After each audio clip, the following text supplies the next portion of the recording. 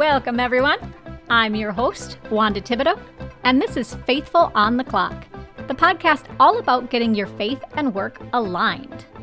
In today's episode, we're talking about one of the most critical elements for great business, empathy. Stick with me to learn what makes it so essential and how you can boost your own empathy with others. Let's get started.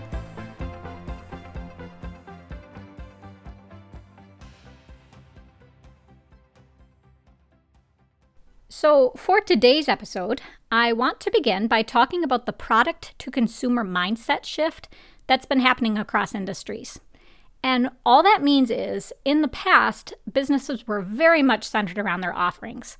At least in my view, it was all about making sure that the product or service was the absolute best in the market and that it reached a lot of people. And people had this concept that business was business. Personal was personal. It was like oil and water. They just didn't mix.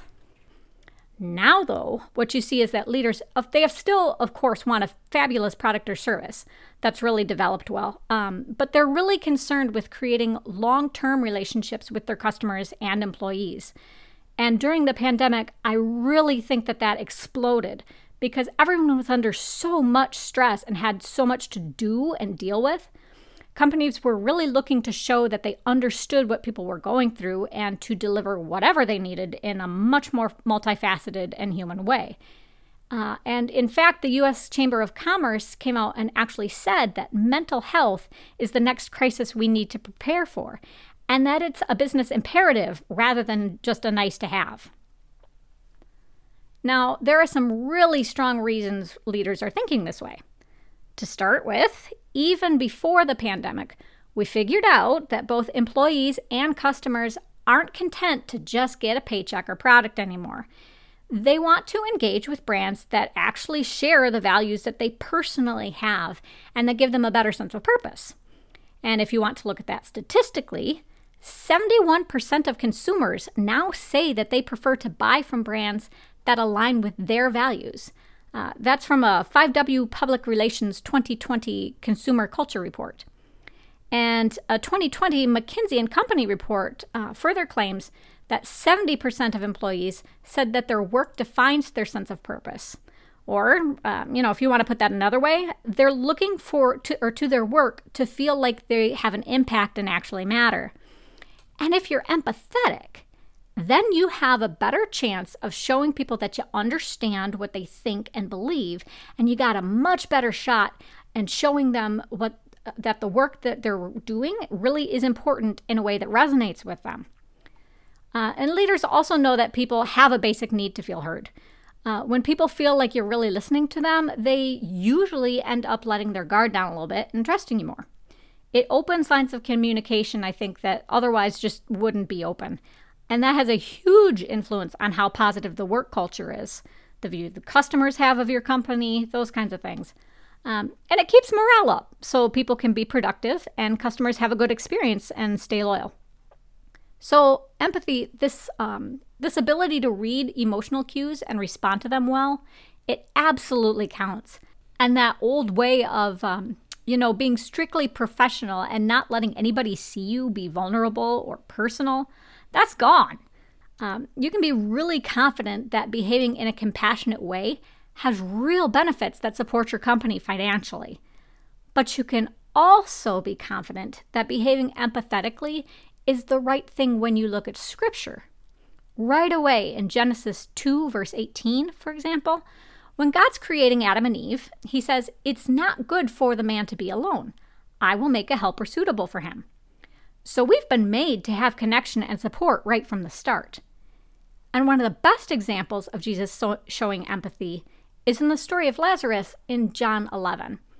In verses 33 through 35, it says that when Jesus saw Mary weeping over Lazarus, who had just died, Jesus was deeply moved in spirit and troubled.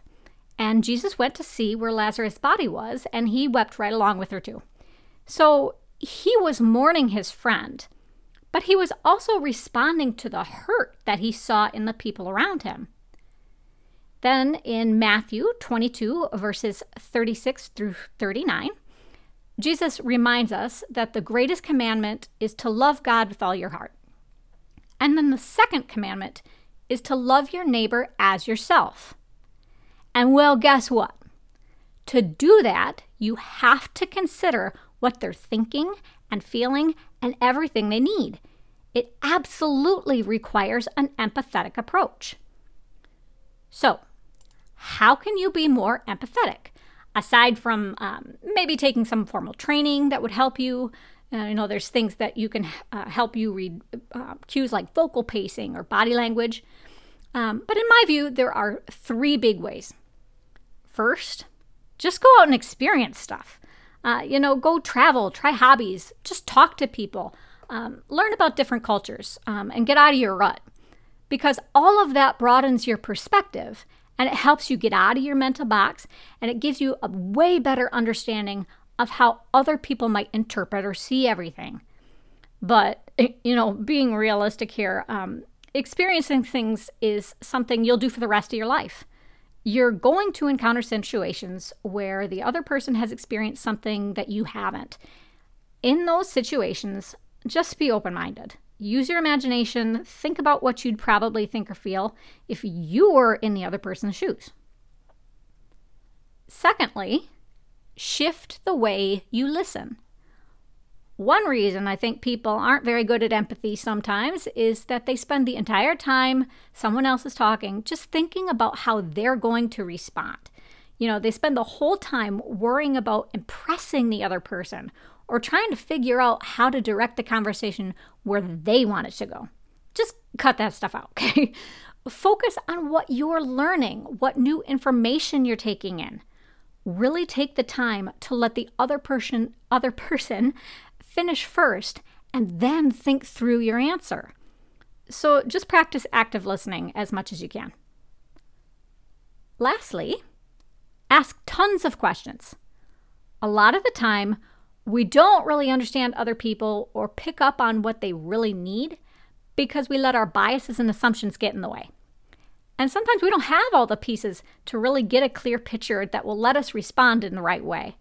So asking questions means that you have a chance to correct those biases in favor of the truth, and it lets you get those pieces that might be missing. And from my own experience, I know that when people have asked questions, instead of just telling me their thoughts, it really did make me feel like they were making more of an effort to get it right and to not misinterpret. So to summarize the 3 main ways to build empathy, real quick. Number 1, have more experiences. Number 2, be an active listener. And number 3, ask questions. Now, there are a lot of other good ways to build empathy too. For example, any kind of mindfulness practice that helps you be personally more aware of your feelings will help you to more easily recognize those emotions in others. But these tips are at least a start. So, as you think about how to make them part of the way you operate at the office, let me just pray real quick.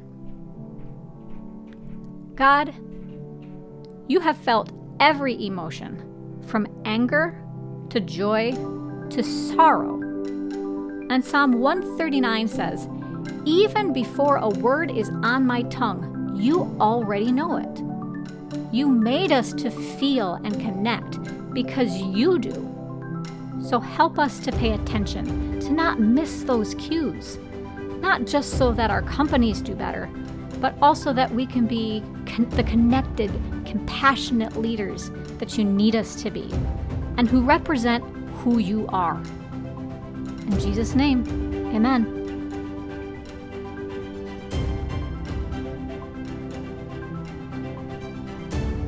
We've reached the end of the episode, folks.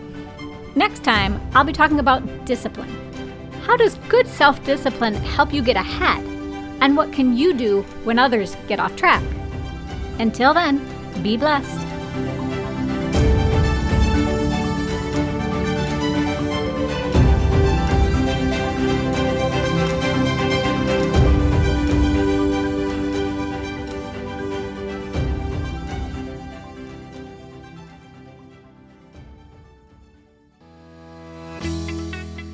Like what you heard and want even more great Christian business content? Head on over to patreon.com/faithfulontheclock to become a supporting member for the show. You'll get access to options like early episode access, bonus episodes, videos, Bible studies, curated articles, and more in a tier plan that's right for you. Show your support for this podcast, and remember, enormous change can start with you.